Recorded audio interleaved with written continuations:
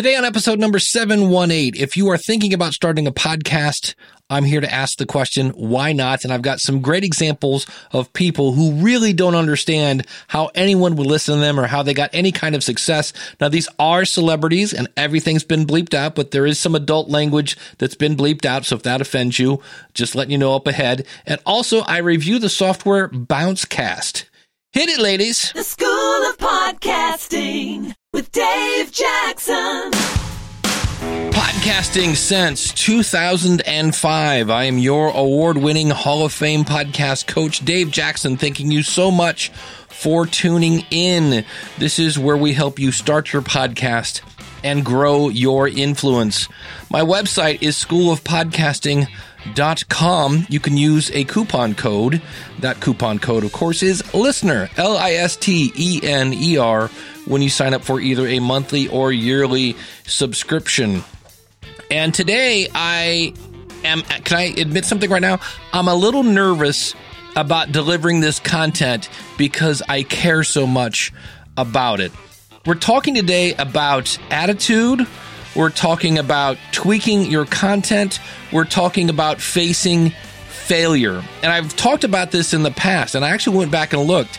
And what I was really happy to see was I've talked about attitude in the past, dealing with burnout, things like that, but I've never covered this content.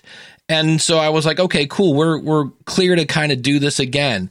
And as a coach, my biggest struggle in podcasting is not helping people pick their name or pick their artwork or find the right gear.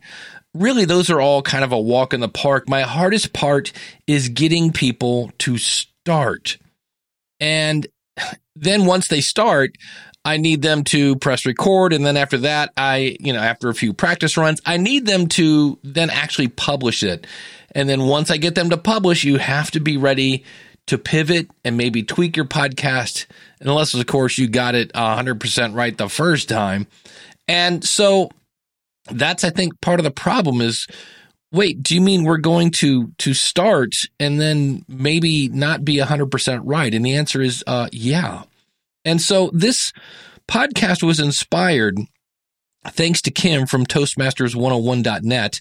So if you want to, I know right now, as I record this, we're in the middle of a pandemic and you can't go out anywhere, but you might want to listen to Kim's podcast. So when you do, if you want to get into Toastmasters, that's the place to go again, Toastmasters101.net.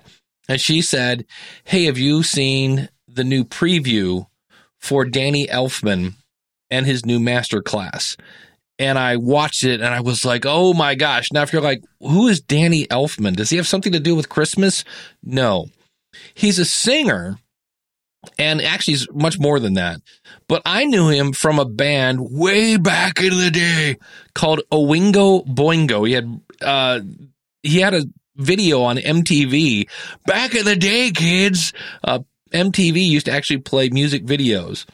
And the song was called Little Girls. And can I just say that song would never be recorded today? I don't think so. But I see this guy wearing a kind of a wife beater and kind of spooky lighting. And I did not look at that and go, I bet that guy gets nominated 4 times for writing film scores, for an Oscar for some of the most popular movies. And you're like, what do you mean popular movies? Well, Batman, Spider-Man, Beetlejuice, Good Will Hunting, Chicago, Edward Scissorhands, Charlie and the Chocolate Factory, Men in Black. I mean, and that's just some of them. So how do you go from being the lead singer of Oingo Boingo? You might, if you've ever seen the movie Weird Science, yeah, that's Oingo Boingo. They're kind of Devo-ish. Again, this is 80s kind of stuff.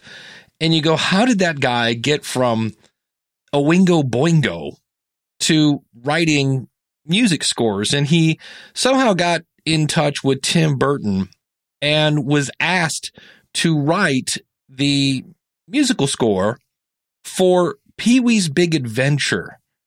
And as you might imagine, you might kind of go, wait, who, me? So here's the story of that. Never expected to hear back. About a week or 2 later, I get a call from my manager saying, you got the job. And I'm like, I can't take the job. And I thought about it. I said, I can't take that job. Tell him I can't take the job. And he goes, off. You tell him you can't take the job. I've been working on this for 2 weeks. You wanted to call him and tell him you don't want to do the job? Go for it. And I spent an evening like looking at the phone, like, I can't do this. I'll really screw up their movie. You know, it's like, I don't know anything about this. And I liked Tim. I didn't want to screw his movie up. And then I decided, really, my entire life motto at that point was just it. I mean, it really summed up everything constantly for me. Why not? And I took the job. And so I like that attitude. I think sometimes with podcasting, we think about the audience, you know, the thousands of people that are going to be listening. And when you first start out, you don't have that many people, which is really good, because when you first start off, you're not going to be near as good as you are later. But I want to ask the question, what's the worst thing that could happen? Well, number one, nobody will listen. Okay. So that just means the time you put into it might be considered wasted. And maybe if you put some money into it for gear, you might say that was wasted. To which I go, have you ever bought any exercise equipment in your life that you later didn't use? And did you ever ride it and yet you're still maybe not as big or as small as you wanted to be?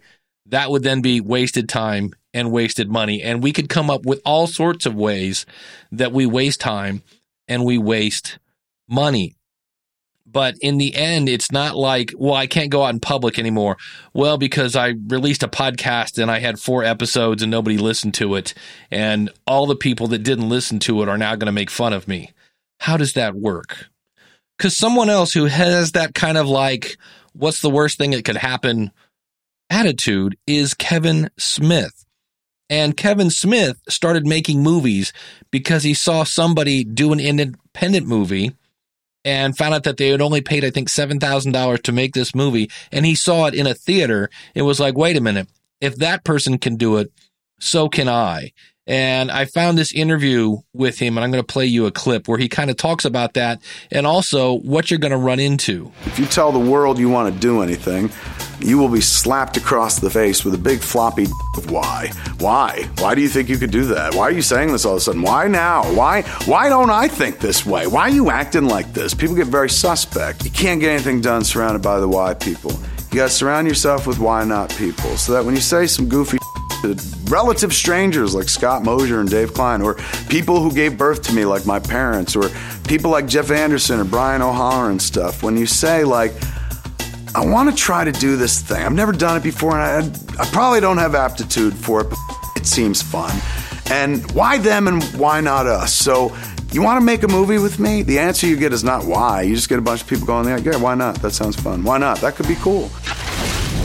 If you're a regular listener to the show, you know I discovered a book this year called Storyworthy by Matthew Dix. He does a podcast called Speak Up Storytelling. If you want to learn how to tell a story, I highly recommend it, and I highly recommend the book. Easily, I've recommended that book in the last 2 years more than any other book that I've read. And what's interesting about Matthew is he went to his very first storytelling event, and this was what was going through his head. 10 minutes ago, I dropped my name into a canvas tote bag. Dan called it a hat, but I didn't dare quibble over terminology. All I know is that from that proverbial hat, 10 names will be drawn to tell stories. I'm praying that my name doesn't get picked. After months of imagining this moment, the last thing I want to do now is perform for this audience. I'm only here because I stupidly promised my friends that I would someday tell a story at the Moth. Now all I want to do is bolt. Either that or sit here silently for the rest of the night. So, spoiler alert, his name did get called at this Moth storytelling event, and it turns out he won it. In fact, Matthew, a guy who was like literally tricked into almost telling the story and getting to this event. His wife kind of politely nudged him and his friends in that. He went on. He's a 42 times. He's won that Moth storytelling. And then when you win that, you go to what's called the Grand Slam. It's kind of like the Super Bowl. It's all the winners go against each other. And he's won that 6 times. And that's a guy that was like, boy, I don't know if anybody would listen to me. I'm really not that interesting. I want to be anywhere but here. And once he talks about how he went through it, and the next day he was mowing the grass, I think, if I remember right how the story goes. But he was doing something, and he goes, I really didn't come down from the night before because he didn't know. But he was like, finally his name was called, and he went up and did it. And he's just like, he is the Yoda of storytelling. But it does take time, it takes effort, and it takes practice. But here's the other thing it takes to get really good at something. And this is the part that really, I think, scares people. Here's what it takes to really grow in any skill. You have to be willing to fail. You have to be willing to do something, even though it might not work. Today, as I record this, it's Easter Sunday. And the average age of the people that attend this little church that I go to is 70. The average age, because Ralph and Mary are 90, and they come a lot. And so I decided, because we hadn't met in about 3 weeks, I said, let's try to do church on a Zoom meeting, realizing that a big chunk of my congregation does not have a computer, maybe a smartphone. And I picked Zoom because they could actually dial into it. And I met with a pastor, and we kind of did a little test, and I was playing all the music. We actually tried to play hymns. That's a train wreck, by the way, because by the time the music gets to people and they actually sing and it gets back to you, it's just a train wreck. So don't try to sing online. I wouldn't recommend that. And then it turns out on the second song, nobody could hear it because I did something with muting. And here's the cool thing. You know what we learned? We learned that if we have church online anymore, which we are, we're going to do it again. We're going to take what we learned and use it towards next week and next week. And maybe we'll have Krista sing. Maybe we'll have somebody sing a cappella who maybe we just won't have music. Maybe we'll have a time for people to share. We're not sure. We're going to figure it out. But I was talking to the pastor. I said, we'll either have a really cool service or we'll have a really funny story. And we had a little bit of both. So there are times when you have to be willing to fail. And Danny Elfman has a great spot about this. When somebody starts talking about this should be in such and such a key because such a key feels that way, that's bullshit. You can turn any key into anything you want. So I want to break in here because this is a point I think that we've kind of lost a little bit of. In the early days of podcasting, there were some really way outside the box thinking. And if you think podcasting is simply a solo show or an interview show or, just these little boxes that we put podcasting in, you can do whatever you want. If you go, hey, nobody's doing this, then it's you. You are the person that's being then called to do that. So in the same way that people are like, oh yeah, you either interview people or you do a solo show, you could probably come up with different formats where you combine those two or do really whatever you want. Maybe there's something that nobody's thought of that you can figure out, but that might take some time. Let's go back to Danny. I use a device called Axe Effects, changing the size of the amp, changing the size of the speaker, distortion, overdrive, all night long, tweaking knobs. If you're able to find something that stands out as an original thing, you are going to find a fast ticket to getting yourself more work. Now notice what he said there. If you can find something unique. Doing something unique is really hard, and hence what he said. Now, he was talking guitar stuff there, tweaking knobs and different amps and different speakers and things like that. But the point is, it took him a while to do these things. He didn't just flip a switch and on it came. He said, but if you can really come up with something that's completely original, then you're going to have an easier path. Now, I realize coming up with something that is 100% original is almost impossible. but coming up with a new slant. Like Kevin Smith said, nobody was talking about his neighborhood, about his friends, about the things that they wanted to talk about. My buddy Daniel J. Lewis, he does the show The Audacity to Podcast. Why did he start that show? Because there were other shows about podcasting, but they weren't talking about what he wanted to talk about. So that's where you can be different. That's where you can be original. After 100 and something films, I'm constantly insecure. But here's the hitch. It's okay to fail, to feel insecure, doubting yourself, finding confidence and moving forward, and then doubting what you've just done. I think this is the life of a composer, and I think it's the life of an artist. And I often kind of say this in a mocking kind of voice, but it's my art, man. Well, your podcast is kind of art, but I love the fact that he says it's okay to fail. It really is. You don't die. We joke on this show, nobody's going to punch you in the face, but it's true. But here's the guy, think about it. He just said, when you get done with one thing, he's insecure about his next. Can you imagine that? Being nominated for an Oscar and then being insecure about your next project, and then being nominated for the second and the third and the fourth, and still feeling insecure. But this next line that he says, I think, is so powerful. If you're really going to succeed, there's no other way but by doing, making mistakes, and then learning from those mistakes and moving on. If you take the time and you learn it, I promise you it'll serve you well. I'm Danny Elfman, and this is my masterclass. And when I heard that, I was like, I have to turn this into an episode. The only way you're going to get better is through failure. Isn't that amazing? Or at least embracing your insecurities and putting things out there to find out what works. I've quoted the line before from Kevin Hart when he says, you can't tell if you're a funny comedian practicing your jokes in the basement. There is only one way to know if you're funny or not, and that's going to take some time to, again, try this, that worked, that didn't. Okay, what can I learn from that? And go from there. And it really does boil down to your attitude. And I was listening to Scott Johnson has a show called What Was That Like? It's an amazing show with amazing stories. And he interviewed William Hung. Now, you might remember William Hung from American Idol. This was a guy that got put through not because he had great singing talent, but because he was pretty awful and entertaining in a way. And everybody kind of sniggered at the poor little guy. And this guy's attitude is amazing. So here's a clip from What Was That Like? You can find that at whatwasthatlike.com, where Scott was interviewing William Hung. I'm human too, so I wouldn't say that I have zero fear of rejection, but it's more like, my mindset is that I expect rejection. It's going to happen, and then it's more like, what can I learn from that rejection? So it's not wasted. Yeah.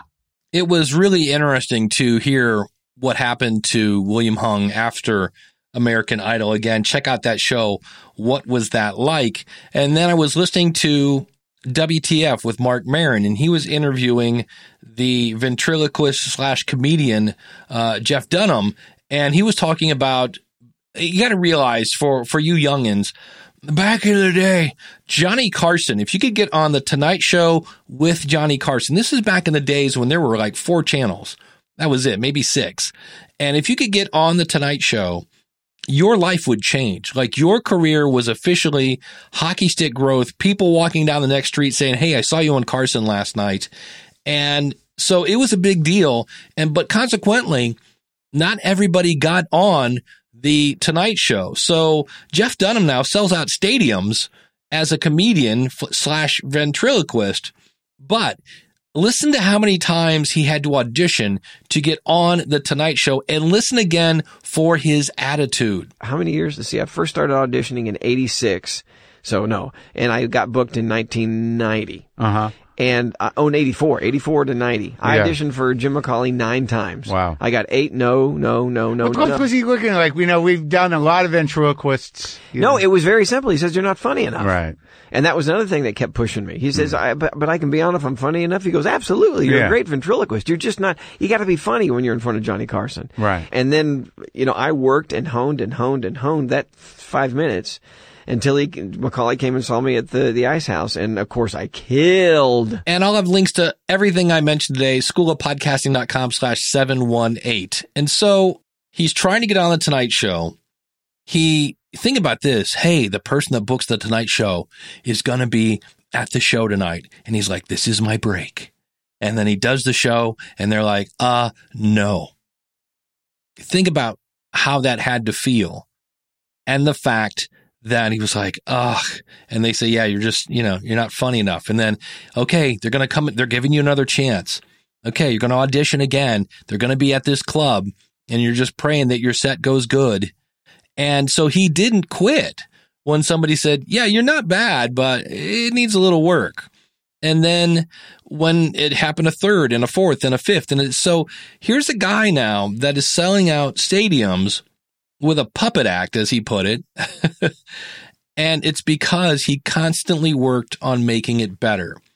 I know when I do an interview, I listen to the question I ask and the answer I get. And I then look at that and go, is that going to bring value to my audience? And if it doesn't make it into the show. I hear so many people that just hit record and whatever happens. And I listened to my very first episode. I recently celebrated 15 years in podcasting. So I went back and listened to my very first episode and I was just an machine. I still am to a certain extent, but back then I didn't edit it out. Now I do.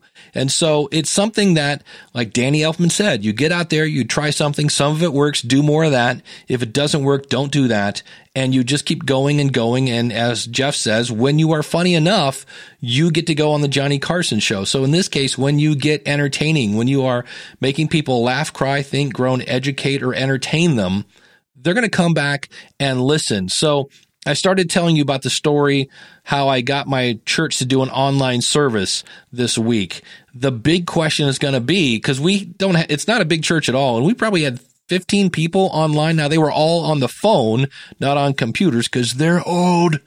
The big question is how many people come back next week? That's going to be the real kind of barometer of, okay, is this going to be something that we should pursue? Or does our audience just completely reject it? And so we shall see. But it is going to take some time. It is going to take some work. And to go back to William Hung, not that we are doing things to be rejected, but we just know that not everything is going to work. And when it doesn't work, what did we learn from that? And then, okay, I'm not going to do that anymore. Or this isn't bad, but it's too long. It needs tightened up. Whatever it is, don't let the negative feedback stop you. Don't let it just stop you in your tracks. If somebody gives you negative feedback, look, you know what the goal of the show is, and say, hey, if I implement this feedback, is it going to completely steer the goal of the show? Am I going to miss my goal if I implement this? Well, then maybe you should. And then the problem is sometimes you go, I'm not sure if I'm comfortable with that. Well, that's the fun part. That's where it takes that risk. That's where it takes that courage. But sometimes stepping out there and doing something, and especially if you say, I'm doing this because so-and-so wrote in, your audience is going to go, wow, I can actually help shape this show. There are people, when I did my interviews for the book I have coming out sometime this year, it's supposed to be out in July, called Profit from Your Podcast. When I did all the interviews for that, and I was interviewing people that were doing well on Patreon, some of the things that people will actually pay you for is if they can help shape the content. Primarily, they just want more content, but some people will pay because they want to help shape the content. So that's a powerful thing when you let your audience know that you are in control, to a certain extent, of the content on the show. I always ask people, what do you want me to talk about? And they always say, you probably already talked about it. Well, let me know about it anyway. I'll see if I can answer any questions you might have. But it is going to come down to your attitude because just like Jeff Dunham, it might take years. Jerry Seinfeld, I think, was 14 years by the time his TV show really took off. And then sometimes you just never know who's listening. I'm going to go back to, this is Kevin Smith. His very first movie was called Clerks. And sometimes you do hit it out of the park on the first time. Check out this story because you never know who's listening, or in his case, you never know who's watching. So we get up there for the screening. Everybody who was involved in it and stuff who made it, there was all 10 of us, cast and crew, and walked into the theater, and we were literally the only people there. Later on, 2 other people came in, sat kind of over here. 1 girl sat over there, and then 1 bald guy sat up front. And I had to sit through the first public exhibition of anything I'd ever created for film in an empty theater and kind of sit there and soak in, what have you done? Like, oh, you had such dreams, mother. Nobody is here. Look at this. Never try anything. Why did you do this? And then 20 minutes into the screening, like, I relaxed. Suddenly I was like, well, wait a second, man. Like, yeah, nobody's here and stuff, but look, there's your movie. Don't give up on this. Like, pay the movie off and then make another one because you loved who you were when this was happening.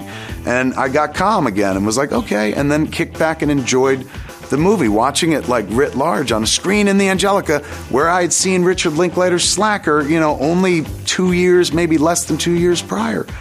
So all of it was all very overwhelming and stuff. And then I left that theater figuring nobody would ever see the movie except me whenever I popped it into my VCR. And then I got a phone call the next morning from a woman who said she was Amy Taubin. And Amy Taubin wrote for the Village Voice. And she goes, I heard Clerks was the undiscovered gem of the marketplace. And I was like, what? Literally an hour later, I got a phone call from another guy named Larry Kardish. Larry runs the New Directors for New Film Series. The third call we got was from a guy named Peter Broderick, indie bigwig Peter Broderick. And I was like, you have to tell me who told you about this movie. Dude, nobody was there. And he said, there was some guy there. His name is Bob Hawke. He was the guy, turned out he was the bald guy sitting up front. And he saw your movie and loved it. And he's a big figure in the film world. So it wasn't over. It was literally the beginning because of Bob Hawke. And Bob was like, you should submit to Sundance. And the night that we found out we got into Sundance with Clerks, I was behind the register. I was literally being Dante, the guy in the movie. And Bob Hawke called me, the same payphone that Dante's on in the movie and stuff. And he goes, you did it, baby. You're in the festival. He's going, it's locked. That's written in stone. I love that shows you never know who's watching, listening, etc. But I love the one line where he says, pay off the film and make another one, because I love the way it made him feel, I think is how he said. I loved how that made me feel to actually be doing what you love.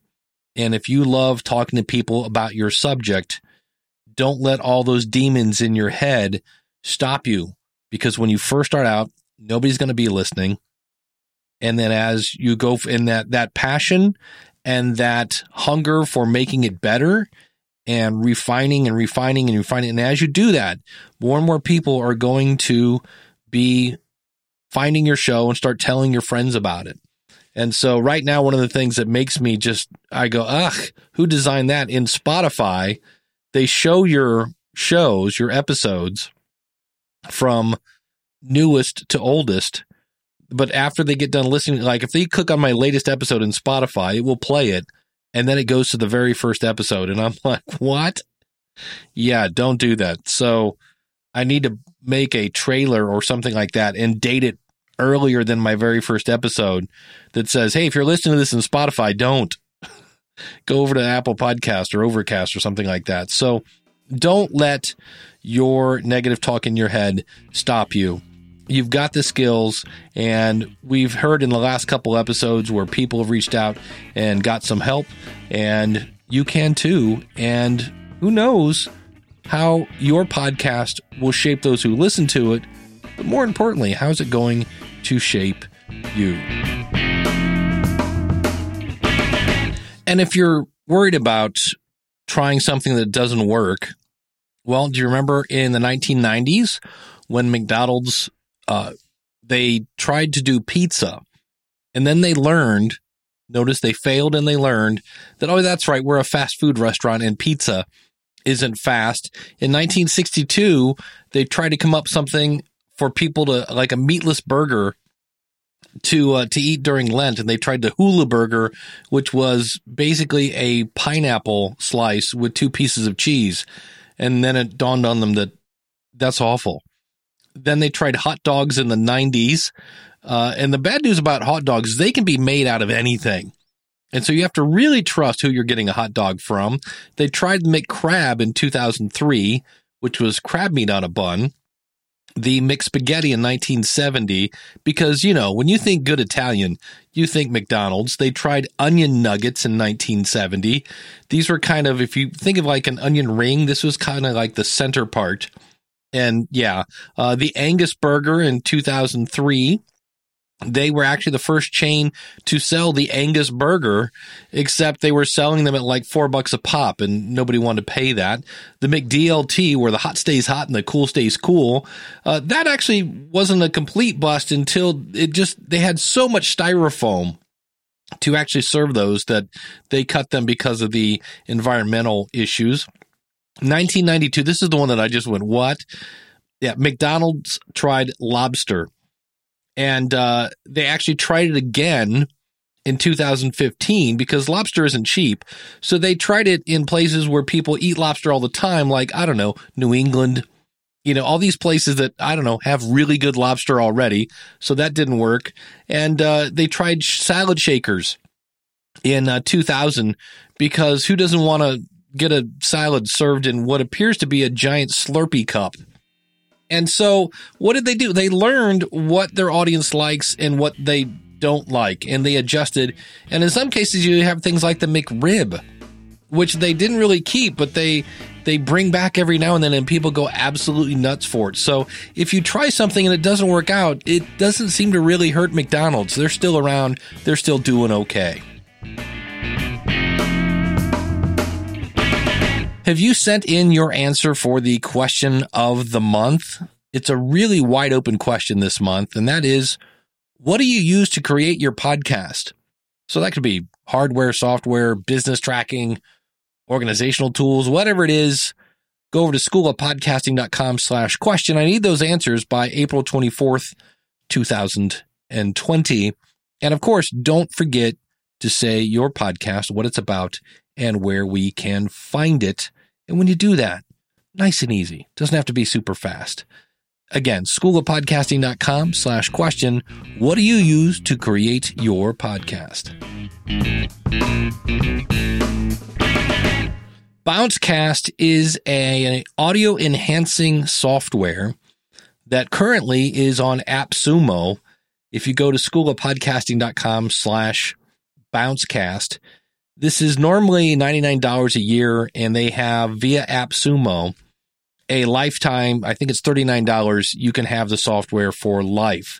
And I'm going to play a quick clip of the original audio that I did, and then you can turn on noise removal, click removal, hum removal, and then a DJ voice. And so here they are. Here's the original, and then you'll hear the exact same thing with everything turned on. All right, so this is me talking into the Rodecaster Pro. I've turned off all the processing on it except for the noise gate, and I'm recording into Bouncecast. All right, so this is me talking into the Rodecaster Pro. I've turned off all the processing on it except for the noise gate, and I'm recording into Bouncecast. And so the problem here is Bouncecast is going to get compared a lot to Auphonic, Auphonic. And when you compare it to Auphonic, it's hands down, Auphonic is better. It does a better job of leveling out the audio. It does a better job of removing some of the noise. Now, was Bouncecast awful? No, but there's such a thin line when you're removing noise.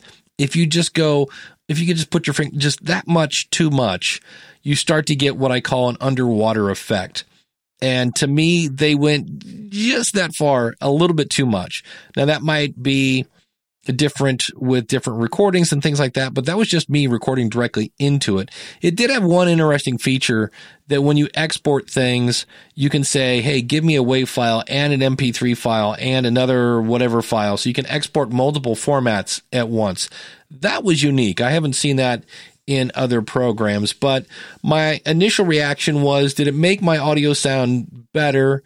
kind of, but I thought the noise reduction was a little too aggressive. And you set that by basically doing what's called a sound, I forget what they call it, but you basically clapped like that, and it would measure how much echo was in your room and then try to remove that.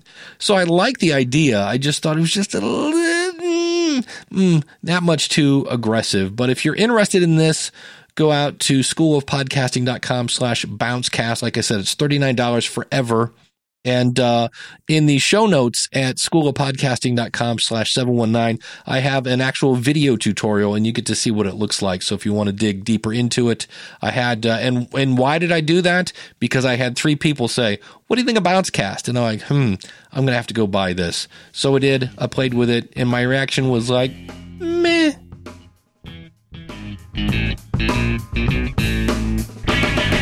I have a new free service, and this might go on after all this pandemic is over.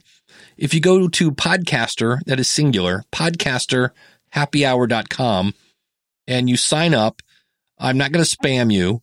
And what is Podcaster Happy Hour? It's a Zoom meeting where I would say somewhere between 9 and 13 people get together. It depends. And we talk about whatever. We're all kind of cooped up. We're all trying to not let our kids drive us crazy. We're talking about books and movies and what we're doing and how things are going in their world and my world and your world. And we're all just kind of chilling because sometimes you just want to go where everybody knows your name, to quote the old Cheers TV show. And so it's not on a regular date because my schedule is it goes all over the place. It's been on Friday nights, but I can't say it will be every Friday night. But if you want to be notified, go over to podcasterhappyhour.com.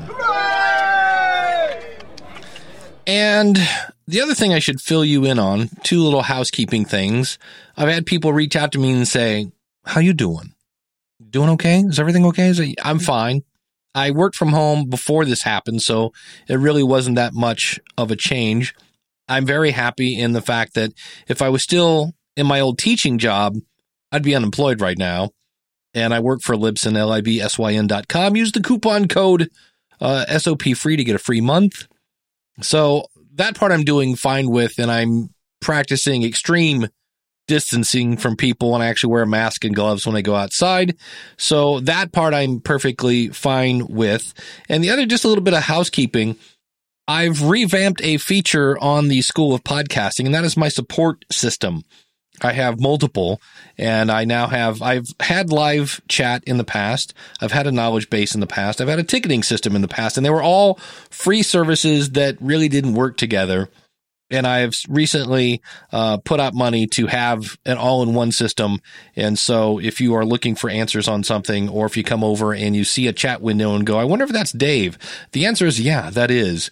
And I do answer my chats. And if I don't, if for some reason I'm not online, I will get back to you later, because I'm always looking for questions and things that have you stuck or things like that. So that's what I've been doing in somewhat. I have a little more free time, but really not much, because a lot of people are starting podcasts right now because it was always that, hey, if I had a little more time, I might start one. And I realize for some of you, if you have children, you're like, the free time is a thing of the past. I realize, but for some people, they're like, actually, I do have a little more time. And so they are starting podcasts. And if you need help with that, well, here's what Sarah had to say when she had me help her out. I can't thank you enough. This has been like priceless. I know you probably hear that all the time. Priceless information. Like seriously, you've been the best help in the whole world. Like, I cannot believe how helpful you have been. I wasn't sure if you'd be able to tell me one thing that I hadn't thought of yet. And like, literally, this has been like amazing. So beautiful. Come visit me over at schoolofpodcasting.com. Again, if you want to join, use the coupon code LISTENER. That's LISTENER on either a monthly or yearly subscription.